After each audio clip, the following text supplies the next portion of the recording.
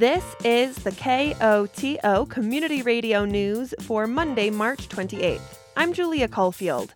In today's headlines, hotbeds, hot topic of Mountain Village's comprehensive plan, The Dawn with Aubrey Mabel, abortion, fentanyl, and marijuana, and a mountain weather forecast.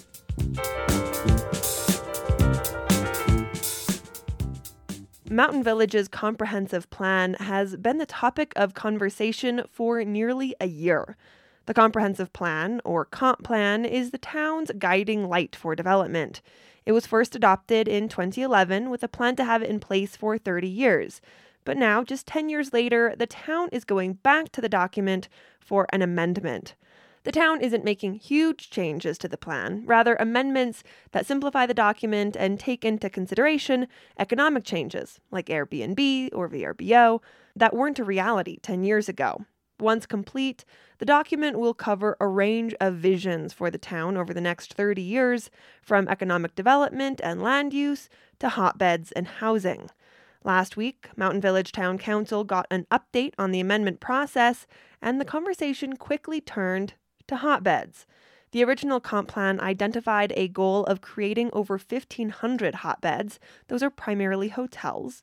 There are currently around 800. That degree of change was perceived very quickly in the process to be too much. That's Andrew Knudsen with Economic Planning Services, a consulting firm assisting on the amendment process. The challenge is to reduce that amount that was seen to be kind of sweeping, to reduce it to the appropriate level, recognizing there's certain community benefits from a reduction and certain community benefits from maintaining a certain base. Knudsen supports increasing the number of hotbeds in Mountain Village. We do think that hotbeds offer a benefit to communities.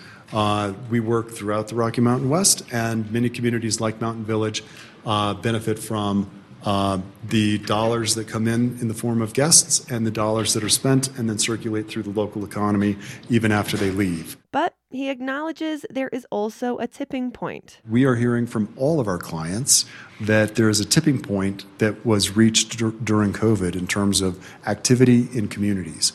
And that activity is in the form of automobile traffic, skier traffic, foot traffic, parking lot congestion, trail traffic, you name it. I mean, the list is quite long. For Town Council, Mountain Village is at that tipping point, at least according to the residents. Based on public comment, council member Pete Dupre says he's heard a call to maintain the community character, keep open space, and develop slowly in small ways. I think that's where 90% of the community is. They're not looking for an economic bonanza. And they're looking for, I think, small increments of improvement, a little bit better restaurant and things like that. But they don't want 5,000 more people on the slopes. Mayor Leila Benitez agrees, noting she's had a shift in opinion. I didn't think I would be here. I mean, it's just the very overwhelming volume of feedback that's gotten me here. Dupre adds it's not just about the number of people coming to the area, it's how the hotbeds impact all the other issues the region is facing. You can't build 2 hotels and staff them without affordable housing. And that's never really discussed. Affordable housing's got to come first, and then you can staff your hotels. I don't know where all the employees would live. Parking. I think parking, it's talked a little bit about, but I think we've got to expand the gondola parking garage. I think we got to do something in the meadows. And then the gondola fits into this. Ellie Schaefer with MIG, another consulting firm, says she hears the comments from the public, but notes the proposed list of hotbeds in the plan isn't a guarantee they'll be built. Here's an exchange between Schaefer and Benitez. The town is not proposing hotbeds on these sites. It's just identifying locations that would be most appropriate should a developer come forward and want to build additional hotbeds. But I think if a developer has that land or is interested in that land, that's something they could do on their own. But when our community sees that, what they see is this is what we are pushing for development. And We don't need a community that feels like we're not hearing them.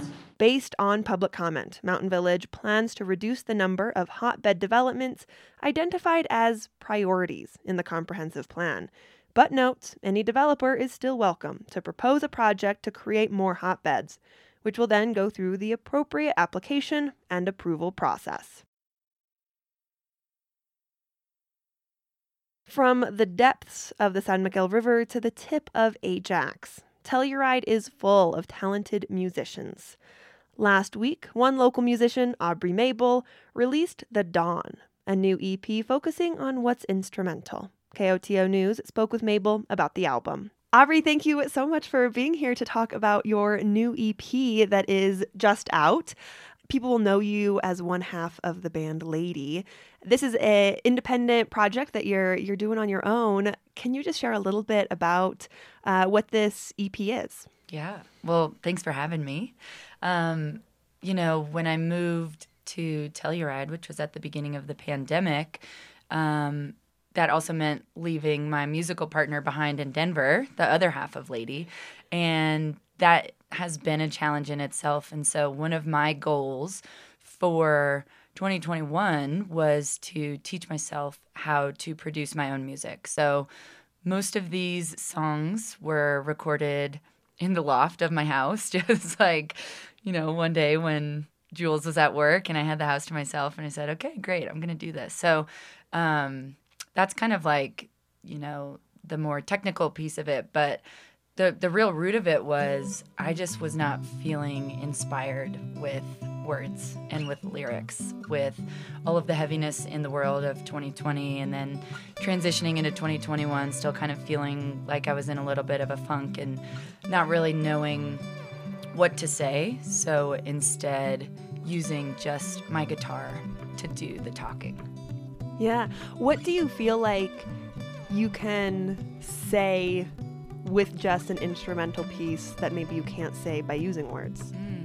I mean, music is one of the most moving forces to me. It makes me feel things all the time, whether that's, sadness, happiness, goosebumps. You hear someone hit that note. And so my hope with these songs is that it allows people to still feel things that they need to feel, but maybe in a different way that they've never felt before. And so, a lot of the riffs, and it's very meditative, and a lot of looping of, loop one melody and then add some accents over top of it. So for me, it was also a way of expression and almost a meditative process to write these songs and then to listen back to them and feel like I can really get lost just in the meditative sense of the music. What song would you say that's on the EP that you think just really highlights the album for you, and why? I mean, so there's 5 songs on them and one remix that a friend of mine did. And I would say it's the title of the EP, which is called The Dawn.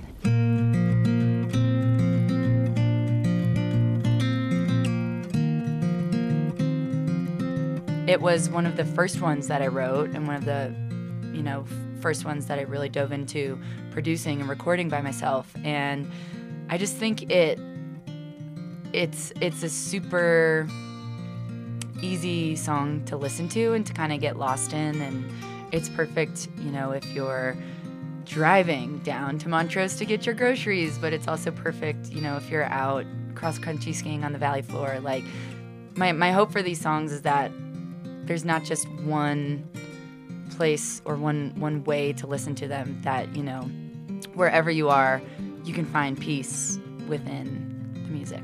Obviously, having these technical skills that you have kind of learned and taught yourself, but also going through this process of creating instrumentals, of going into that kind of meditative world as you spoke about, do you think that will have an influence on kind of coming back to words, maybe, on how you approach songwriting and other work that you do? Mm-hmm. Yeah, and I mean, we've already, Kathleen and I, who's the other half of Lady, we've already kind of started to integrate a little bit of that into the newer music that we'll have coming out later this year. Just, longer intros, and there's actually a couple instrumentals. We recorded an album in November, and there's going to be 2 instrumentals on that album, which are just guitar. So it's been interesting to balance, what is me as a solo Aubrey and what is for Lady. But I think that we're navigating that and continuing to figure out what that process looks like. What do you hope people who listen to this EP, what do you hope that they are either getting out of or experiencing, or the journey that you hope that this music is able to take them on? I hope that you feel calmer after you listen. I hope you feel a little bit more peace. They're perfect songs to guide you through a meditation if you're someone who likes to meditate to start the day, or, easy listening over a cup of coffee to kind of ease into your day. So that is what I hope. That just a little more peace and a little more calm afterwards. Aubrey Mabel, thank you so much for coming in and chatting about your new EP. And I know everyone's really excited to listen to it. Well, thanks for having me. That was Aubrey Mabel. Her new EP, The Dawn, is out now.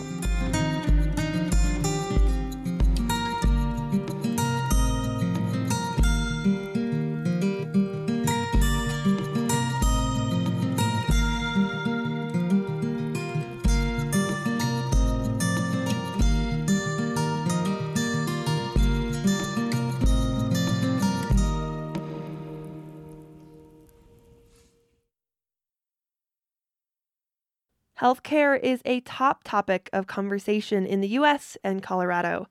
But in addition to discussions on health insurance and cost, topics of actual health come up too. This week on Capital Conversation, KOTO State House reporter Scott Franz discusses 3 pieces of legislation looking at the health of the state.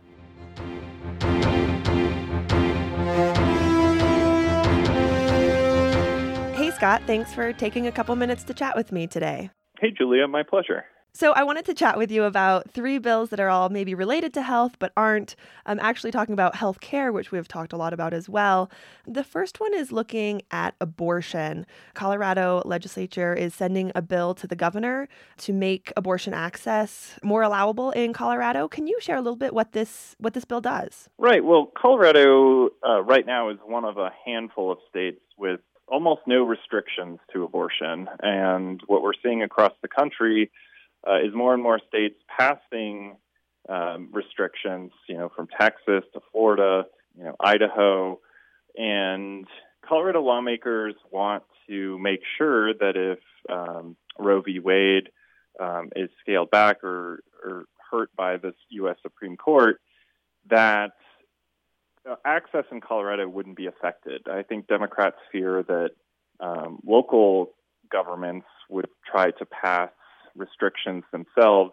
And so they're trying to get it kind of enshrined in state law. This bill is a response to other states passing restrictions, and the legislature's way of saying, we want to protect this permanently, no matter what happens at the federal level or in other states. Yeah, I thought that was interesting in part of your reporting. You mentioned some lawmakers are saying that this is not only for Coloradans to have abortion protected, but also is kind of speaking to that regional shift as well, or national shift. Can you share a little bit what that mentality is? Right. We had people here in Colorado testifying that were saying, that they had to travel to Colorado for abortions because of restrictions in their state. So, that was another reason supporters said they needed to pass this, is to protect that access for people from, other states who are already traveling here. The next bill I wanted to touch on, it's a bipartisan bill that I can't necessarily imagine there's a whole lot of pushback to, and that's trying to prevent death due to fentanyl in Colorado. What is this bill doing? Well, it's really addressing an alarming trend in our state. Last year, there were more than 800 Coloradans, who were killed by this drug. And there has been some controversy recently, over the state's response. A couple of years ago, it was, there's a law that people who possess less than 4 grams for personal use right now only face a misdemeanor, and now prosecutors think, it should be a felony because this is such a, potent and dangerous drug. But lawmakers right now, they're moving to strengthen the penalties for people who are dealing it. They're trying to strike this balance between, not criminalizing drug addiction, but going after, the people who are distributing this dangerous drug. Lastly, I wanted to chat about a bill looking at marijuana use. Obviously, we know marijuana use is legal recreationally in Colorado, but a bill actually just died in or was blocked in the legislature that would make that even a little bit less restrictive. What would that bill have done, and then why was it blocked? Yeah, so this bill would have allowed medical marijuana patients to legally consume marijuana, at the workplace. This stems from a case actually here in Colorado that went to the state Supreme Court, where someone was terminated for marijuana use and sued. The state Supreme Court said, that employers can fire people for marijuana use, whether it's, medical or something that perhaps happened off the clock but was detected in a drug test. So the other part of this bill would have protected workers who use marijuana off the clock, meaning, they couldn't be fired or not hired because of that use. Now, this has proven to be controversial because, this had its first committee hearing. It was led by a representative from Boulder, and it was, soundly rejected from members of both parties, from representatives spanning from the West Slope to the Front Range. And their argument was that they don't want to tell workplaces what to do. Some raise safety concerns about, allowing even medical marijuana patients to use the drug at work. On the other side, the sponsor of this bill said, there were exemptions for, say, jobs like, warehouses with heavy machinery. But just another sign that, lawmakers are not ready yet to truly, regulate marijuana in the same way that alcohol is. There's still a hesitation, involving workplace issues that they're citing on the rights of employers. Well, Scott, thanks so much for taking a couple minutes to chat with me today. Hey, my pleasure, Julia. Thank you. That was State House reporter Scott Franz reporting from Denver. Avalanche danger is a heartbreaking reality in the region. While even the most experienced backcountry adventurer can get lost in an avalanche, there are tools available to make a rescue possible. This week, the San Juan Field School will be hosting free avalanche rescue practice sessions to learn about rescue and enhance the skills you already have. There will be rescue transceivers, shovels, and probe poles available to borrow. Individuals are also encouraged to bring their own gear to practice if they have it. The avalanche rescue practice sessions will take place at the base of Chair 7. Sessions will take place on Tuesday, March 29th from 9 to 10:30 a.m. and 11:30 a.m. to 1 p.m., and on Wednesday, March 30th from 2 to 3:30 p.m. and 3:30 to 5 p.m. The sessions are free, all ages and ability levels are welcome. A new housing development may be coming to the Meadows in Mountain Village. Lot 644 is just over 1.5 acres. Owned by the town of Mountain Village, it has been designated for deed-restricted housing since Mountain Village was incorporated in the mid-90s. The town will hold an open house this week for the community to review proposed design plans for the development. According to Mountain Village, the presentation will include several site plan options, including unit type, layout, and number. The open house for the Meadows development will take place on Thursday, March 31st at 5:30 p.m. at Mountain Village Town Hall. Individuals can also participate via Zoom. 50 degrees on one day, snow the next. Spring has officially sprung in the San Juans. Spring is the in-between time when Mother Nature chooses herself instead of beauty. This week, the library is hosting a writing workshop with Bianca Darby Mateota to discover what spring means to you through word. The workshop will write towards the transition of springtime, the bird songs and pollen wind, the later dinner times, the social invitations, the unbundling of clothes, the freak snowstorms. For those looking to bring material to the class, although not required, individuals are encouraged to go outside, find a seat and an object, and describe what it is in a non-poetic sense. Then bring 5 to 10 facts about that object to the workshop. The spring writing workshop will take place on Tuesday, March 29th from 6 to 7:30 p.m. via Zoom. Registration is available at tellurideLibrary.org. Four Corners Canine Search and Rescue is the latest organization helping Native families find missing loved ones. They operate mostly in the Navajo Nation, where resources for rescue are sparse. KZMU's Justin Higginbottom spoke with the founder of the group about what she and her 2 dogs find in the deserts of the region. Bernadine Bial has been working in search and rescue for 6 years, and she says it's all thanks to her dog.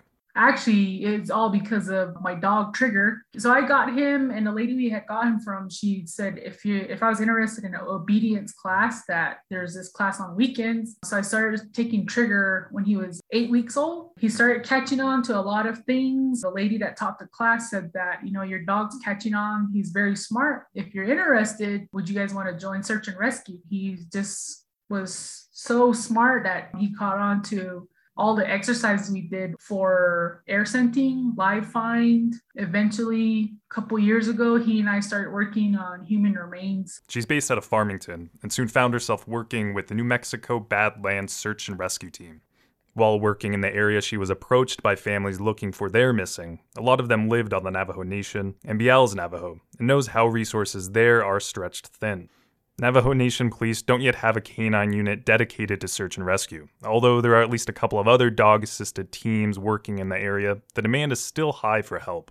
My phone number started getting passed around, so I started getting these requests from families. So this past year, 2021 summer, was very busy. We were all over the place, me, Trigger, and the new dog I have, Gunny. My job is to pay attention to them. I'm watching their motions, I'm watching their tail, I'm watching their ears, I'm watching their nose, I'm watching everything they do. And it's hard because it's 2 of them. So I'm trying to keep up with those 2. Families in the Four Corners area are often left to search for their loved ones themselves, but it takes resources like gas money and time. And without training, those searching can end up contaminating an area. That's why I wanted to do this, to help law enforcement out, to help these families out, because at least we could try to get there in a timely manner, get things going, get a command center set up, and teach these families on what the process is for a missing person. The person could have left clues, like maybe their shoe, their sock, piece of clothing, water bottle, and families end up picking these items up and taking it back home, So, and that's the education piece of it, is trying to tell them, don't touch anything, leave it there. Try not to go into the area until dogs get there. It's usually only Bial and a couple of volunteers searching a large and wild area. They tailor their methods depending on what kind of call they get. Are we going to do a grid search? Are we going to do a hasty search? Are we going to do a tight search?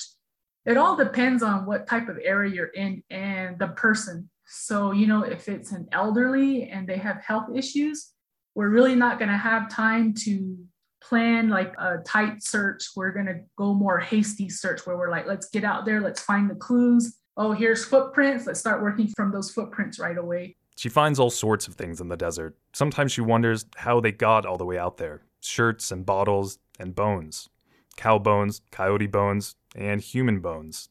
She says she's found remains on 3 out of her 10 searches since January. The real hard, difficult part we run into is when it comes to bones, because you have animal bones and you have human bones. So that's another piece of search and rescue that I really had to learn a lot quickly. Bial works a full-time job, Monday through Friday. She leaves at 5 a.m. and drives 40 minutes to reach work, so she can only search on the weekends or her days off.